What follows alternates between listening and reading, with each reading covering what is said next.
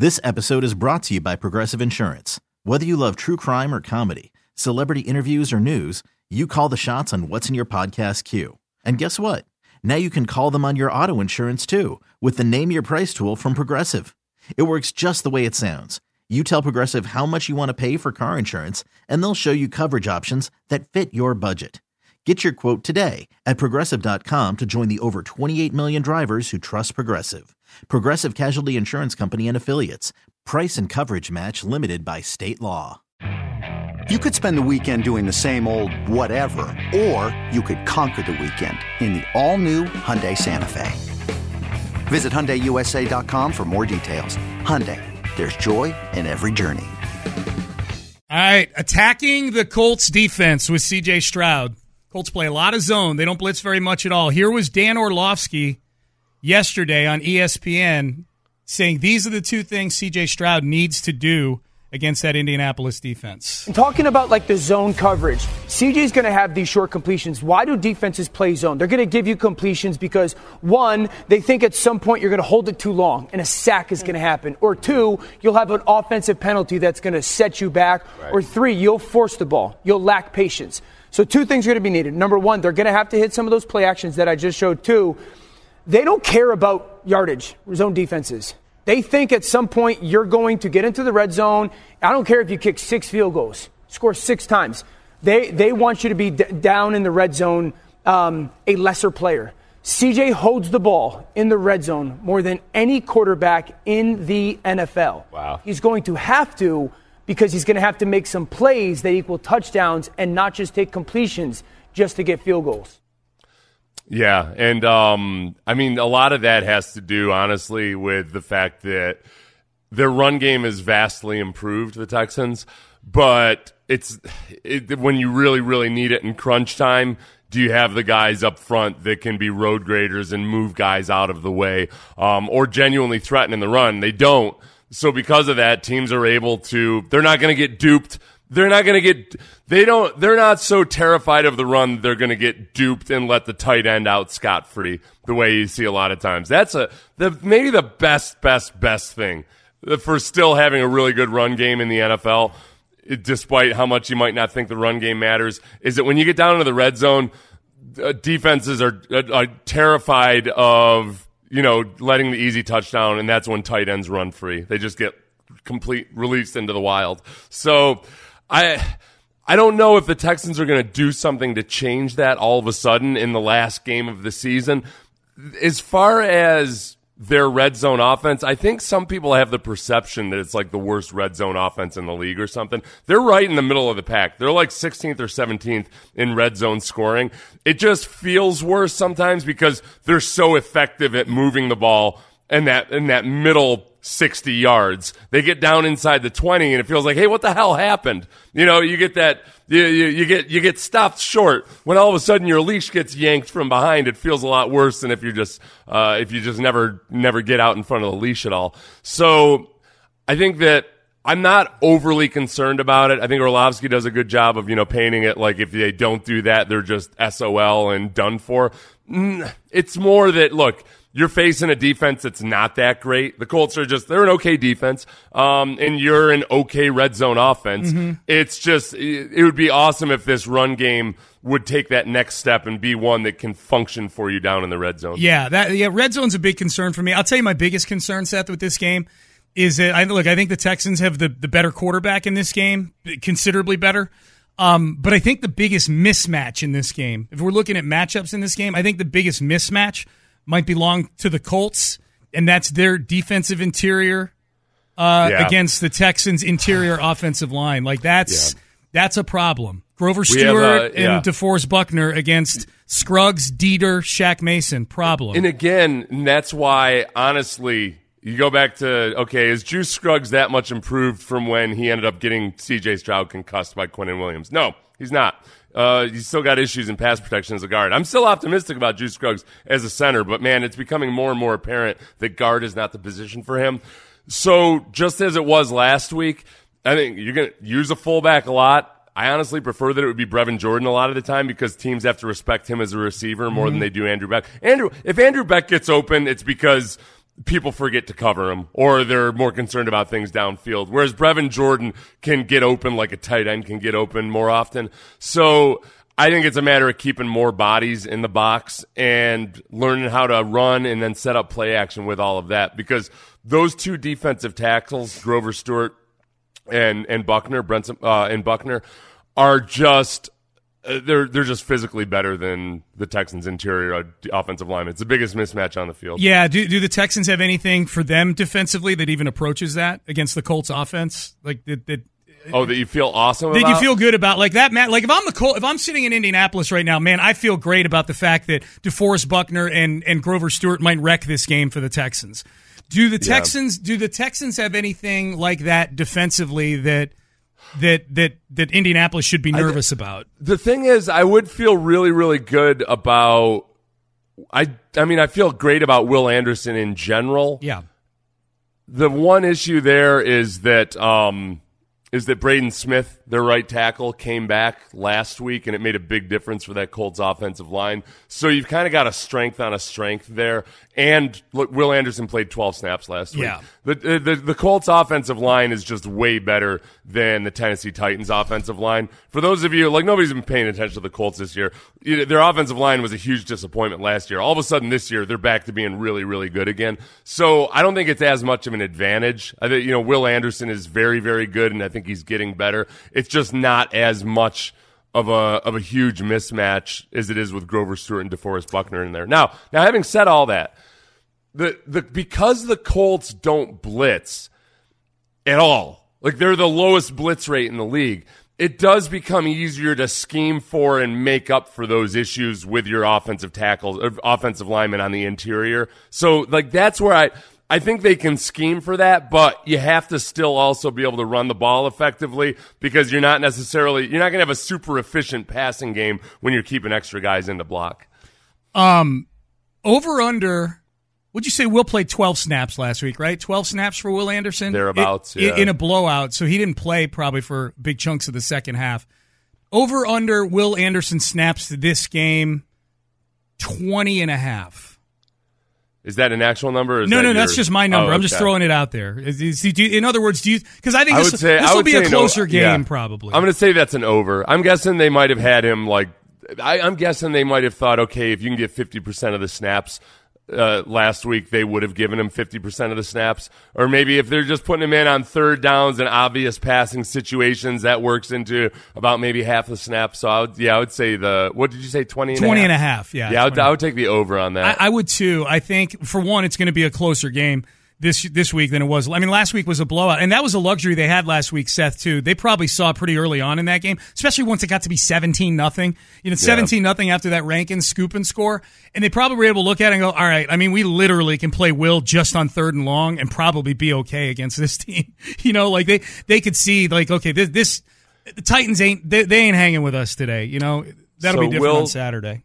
Last week he had 12 total snaps. On 12 snaps, he had 2 sacks and 4 hurries. So 6 total quarterback pressures on his 12 snaps. Yeah. It's he was pretty efficient. Yeah, and again, I think he can have a good game. It's just it's not as much of a mismatch. No, you're stepping up in weight class as it is on the interior of the Texans' offensive line. Yeah, absolutely. Call from mom. Answer it. Call silenced. Instacart knows nothing gets between you and the game. That's why they make ordering from your couch easy. Stock up today and get all your groceries for the week delivered in as fast as 30 minutes without missing a minute of the game. You have 47 new voicemails. Download the app to get free delivery on your first 3 orders while supplies last. Minimum $10 per order. Additional terms apply. Okay, picture this. It's Friday afternoon when a thought hits you. I can spend another weekend doing the same old whatever, or I can hop into my all-new Hyundai Santa Fe and hit the road. With available H-Track all-wheel drive and 3-row seating, my whole family can head deep into the wild. Conquer the weekend in the all-new Hyundai Santa Fe. Visit HyundaiUSA.com or call 562-314-4603 for more details. Hyundai, there's joy in every journey. This episode is brought to you by Progressive Insurance. Whether you love true crime or comedy, celebrity interviews or news, you call the shots on what's in your podcast queue. And guess what? Now you can call them on your auto insurance too with the Name Your Price tool from Progressive. It works just the way it sounds. You tell Progressive how much you want to pay for car insurance, and they'll show you coverage options that fit your budget. Get your quote today at Progressive.com to join the over 28 million drivers who trust Progressive. Progressive Casualty Insurance Company and Affiliates. Price and coverage match limited by state law. Joe Buck did an interview with our friend Greg Rajan from the Chronicle. Oh, yeah. Yeah, Joe Buck. Joe Buck, the scourge of everybody in Houston. Although the I won't say general consensus, but when I've interacted with people about Joe Buck calling this game this week, there have been a lot of people who've said, I don't mind him on football, I just don't like him on baseball. Yeah. He did an interview. Me included. You're part of those people, right? I knew that.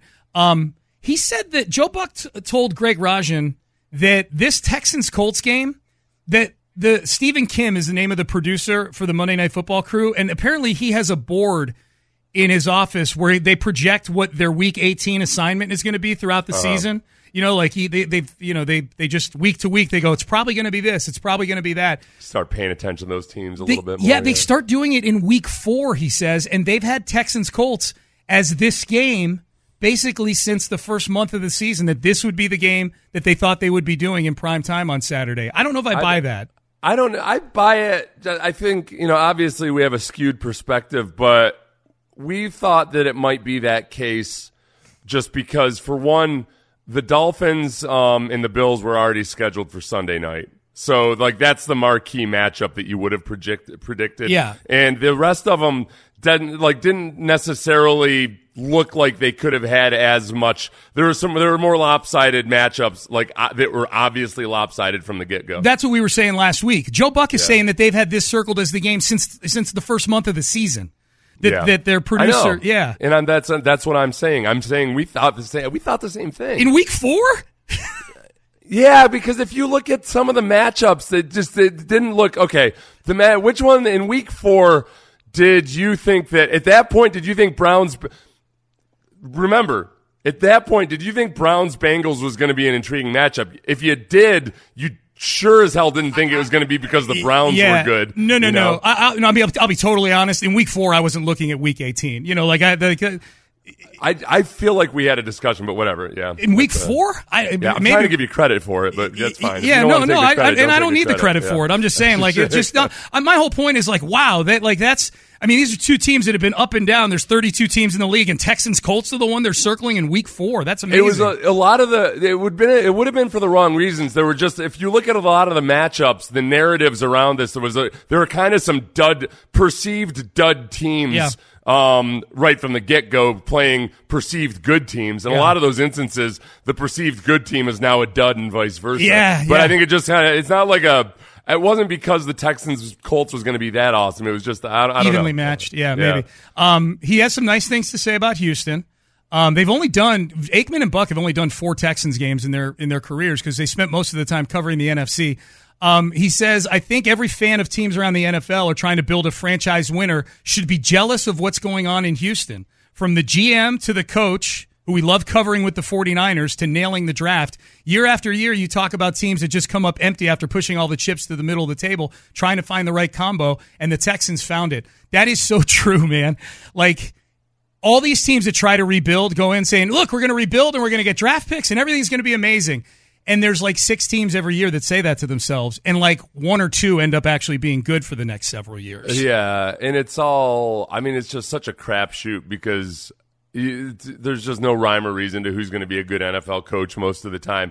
And even the guys that are eventually good, sometimes it takes them. It's just a matter of, okay, are they matched with the right GM? I think there's a lot of instances where you have a really smart and competent head coach matched with a really smart and competent GM, but they're just not the right fit for each other. It's just like marriages in real life. You can have 2 awesome people, but if they're not compatible with each other, then all of a sudden you end up on Inside Edition. Yep. Because it's so that's where the Texans have ended up on Inside Edition. Now the last 2 years were different. They were just treading water with David Culley and Lovie Smith and trying to iron out a whole lot of dysfunctional issues. But this year it's both Both of the dice came up the right side. Some of you Astro fans may not like Joe Buck being the voice of a lot of your great memories with the Astros, but Joe Buck doesn't feel the same way. He says those Astro games he's calling, they were awesome. He loved being in Houston. He loved sitting in that booth, which is a great booth to be in, he said. I certainly heard it from the fans that would walk underneath the booth from time to time. That's funny. But it's part of the game and all part of being a national guy and not being there rooting for one specific team. People in Texas care, and that place would rock and shake. It was fun to be there right in the center of all, watching them win. So he's got better memories of him doing those games than Astro fans do. Yeah. Joe Buck liked you guys. He liked being here. But I honestly don't think with Buck, it's not the traditional people hate the way, people are convinced that a national announcer hates their team or what have you. With Buck, a lot of it is like he detracts from the viewing experience no matter which game I'm watching because he will not call a home run until it's been known to be a home run for 17 He just seconds. wants to know, Seth. Sometimes he does, but I know, well, get a spotter or something. It's painful. You're sitting there and you're like, wait, everybody in the stands is cheering. Looks like some kid caught the ball. Why has he not announced this home run yet? It drives you insane. Yep. Or he'll let it linger. And by the time you see that the outfielder has been standing 20 feet away from the wall waiting for the ball the entire time and it's not a home run, I just don't think he's good at it. Yeah. I don't think he's good at his job when it comes to not compared to the way I feel like he's a good football announcer. Baseball, he detracts from my enjoyment. How much do you think Gardner Minshew has to gain from this game? I mean, we talk a lot about the Texans that have a lot to gain by the primetime stage. Gardner Minshew is a free agent after this year. He's led this team to 9 wins. They've overachieved.